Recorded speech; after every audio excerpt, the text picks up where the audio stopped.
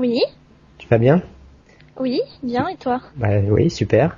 Je voulais te demander Oui. un conseil Ah ah, pour mon entraînement de vélo et je voulais aussi te parler de ton problème de cheville. ouais, Parce oui. que moi j'avais déjà eu ce problème quand je faisais de la course à pied. J'avais eu des tendinites, mais par contre c'était au genou. C'était pas comme toi. Comme tu m'as décrit, là c'est au-dessus du talon De d'Achille, la cheville. côté talon d'Achille derrière. Plutôt sur le côté, Ah, sur le côté, ouais, mais vers la ouais, cheville. Ouais. au niveau de la cheville. Donc a priori, je pense que c'est une tendinite. Et dans ton Ouais. cas, ça peut être que les chaussures, parce que je crois que tes chaussures, elles datent de Mathusalem. Tu les as pas changées depuis combien Non, d'années? depuis longtemps. Ouf, ça fait très très longtemps. Bah, je les avais achetées quand j'avais commencé le tennis, donc c'était il y a peut-être 4 ans, je pense, au moins. En plus, tu les avais achetées spécialement pour le tennis? Je crois que c'était des chaussures qui étaient pas spécifiques pour la course, mais pas... on pouvait s'en Polyvalentes. servir aussi. Ouais, Ouais. polyvalente, ouais. Vu que tu cours régulièrement maintenant, tu cours plusieurs fois par semaine Ouais, et tu vas sur la piste là, ouais, bah, d'athlétisme, c'est un sol qui est assez dur là, par rapport à ici quand tu cours dans les bois et bah, tes chaussures sont pas adaptées, ce qui fait que tu as un très mauvais amorti et puis du coup, ça compense voilà. sur la cheville, quoi. Voilà, au lieu que ce soit ta semelle de chaussures qui amortisse les chocs, et ben là c'est ta cheville qui absorbe les chocs. Et à mon avis c'est ça. Par contre, ce qui est bizarre, c'est que ce soit qu'à une cheville. Mais bon, moi c'est pareil, c'était que Mais d'un côté. j'avais déjà eu ça, je sais pas si tu te souviens, j'avais eu quand j'étais revenue du ski, j'avais eu une douleur à une cheville et il me semble que c'était celle-là. Je pense que j'ai peut-être une petite fragilité à cette cheville et je pense que c'est pour ça que celle-là me fait Au ski, c'était une torsion aussi que tu avais dû faire. Ah, je sais pas parce que ça me faisait exactement cette douleur en courant ou Ouais. en faisant un... Par rapport au nombre de fois où tu cours dans la semaine et puis l'âge de tes chaussures, et voilà, il faut pas hésiter, faut les changer. Il faudrait qu'on aille faire un tour vendredi et à Decathlon pour les changer, pour trouver des chaussures adaptées. Bah déjà des chaussures exclusivement pour Ouais. la course. Maintenant, je fais que ça comme sport, autant prendre des chaussures que pour la course. Et si occasionnellement tu devais jouer au tennis, tu reprendrais les anciennes, tu les jettes pas. Pour traîner, pour se D'accord. promener, oui, je vais pas les jeter, on sait jamais. Ouais. Par contre, en attendant, il faut que tu mettes de la pommade pour les tendinites, hein, on doit en avoir. Mais en mettre régulièrement, toute la semaine, tous les soirs, et puis bon, tu peux quand même aller courir, hein, mais modérément. Bah de toute façon, comme cette semaine, je pourrais courir que sur du dur, je prendrai sur le bassin pour courir sur déjà un sol qui est un peu plus mou, quoi. Bon, ça c'était le premier point. Oui. Maintenant, moi j'ai besoin d'un conseil. Parce que donc ce matin j'ai fait ma première course de vélo de la saison. C'était à la Teste, c'était 90 km. Et le problème des courses, c'est que ça part tout de suite très très très vite. On s'échauffe avant, bien sûr. Là, avec mon copain, on s'est échauffé peut-être pendant une demi-heure.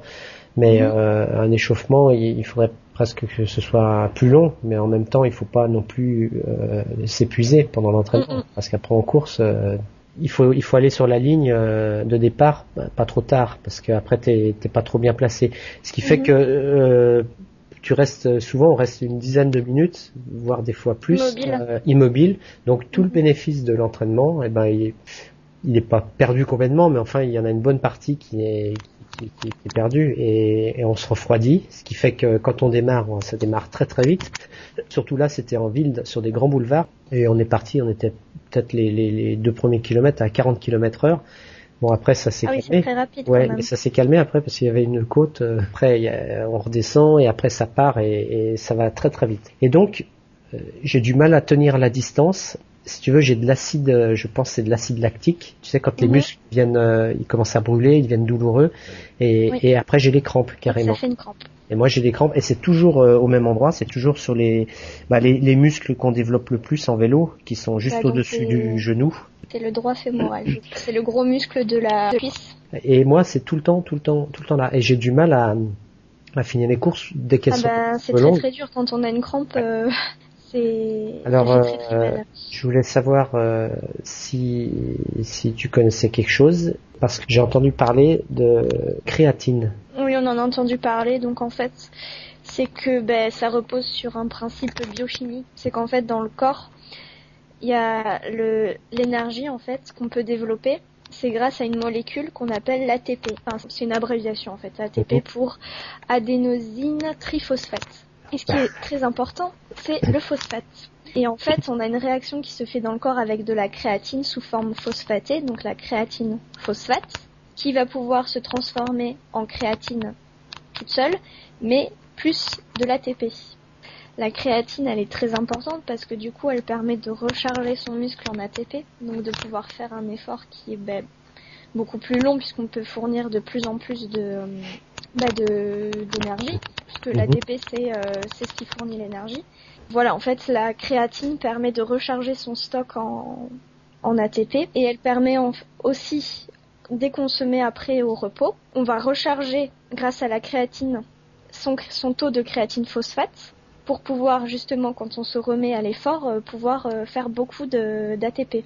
La créatine est pas mal utilisée parce que ça permet aux sportifs d'avoir une énergie qui est considérable par rapport aux autres, vu qu'ils peuvent créer de plus en plus d'ATP. Et en plus, ça permet de se recharger très très vite. Est-ce qu'on peut considérer ça comme du dopage alors?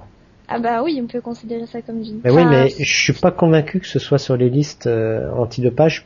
Maintenant, c'est vrai que surtout en cyclisme, on parle beaucoup d'EPO. Disons que nous, le prof nous en a beaucoup parlé et qu'est-ce qu'il de la créatine. Lui, il disait que, on peut pas vraiment le considérer comme un dopage vu que la créatine c'est une molécule naturelle, qu'on trouve dans le corps. Ouais. C'est pas comme si on prenait vraiment une substance, une substance qu'on trouve pas dans l'organisme. La créatine, elle est quand même synthétisée dans l'organisme, donc c'est quand même une molécule qui est biochimique, donc c'est d'un côté c'est un peu du dopage parce qu'on prend quelque chose en complément, mais c'est pas un produit comme je sais pas, je ne connais pas en dopage, donc je sais pas du tout les produits qu'on peut trouver, mais il y a certainement des produits qui sont pas trouvés dans l'organisme. D'ailleurs, je pense que la créatine, on peut pas la détecter vu qu'il y en a dans le corps. Après, je m'avance pas, je suis pas sûre de ce que j'avance, mais... après, c'est une histoire de taux, je pense, puisque le PO, c'est pareil, le PO, on la fabrique naturellement. Ouais. Ils ont considéré que en dessous de 50%, ils considéraient que c'était le PO naturel. Et dès qu'ils avaient un taux supérieur, ils considèrent que c'est parce qu'ils ont utilisé de l'EPO. Voilà, donc je pense que la créatine, ça doit être la même chose. La créatine, elle était beaucoup utilisée au rugby. Les Anglais, ils l'ont autorisée très très vite. Les Anglais, ils étaient beaucoup plus costauds, baraqués. Ouais, on a vu la preuve dimanche dernier. Ouais, mais depuis les choses ont changé. La créatine n'est pas autorisée en France en tout cas. Je sais qu'aussi les Français en avaient fait l'expérience, l'équipe de foot, quand ils avaient fait la Coupe du Monde 2002 qui était organisée par le Japon et la Corée du Sud. C'était les deux pays qui avaient organisé. Et en fait, les Français qui étaient les tenants du titre, et ils avaient dû faire un match de gala contre la Corée du Sud avant la Coupe du Monde, mais 4-5 jours avant la Coupe du Monde. Ils les avaient rencontrés quelques années auparavant, et les Coréens, c'était des petits gabarits, ils étaient pas très costauds. Et là, ils avaient tous pris beaucoup de muscles, ils étaient très très costauds, et en fait, il s'avère qu'ils avaient beaucoup utilisé la créatine, entre autres, peut-être autre chose, mais en tout cas la créatine. Disons que si elle est interdite en France, par rapport aux autres pays, on peut considérer que les autres se dopent.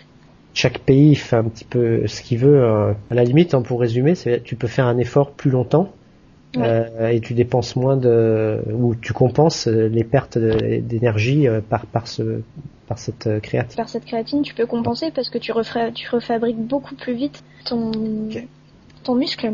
Merci pour le cours. De rien. Bon écoute, je vais te laisser. Oui. Et puis bonne semaine. Et puis merci toi aussi. Voilà, merci. À très bientôt alors. À très bientôt. Bye bye. Bye bye.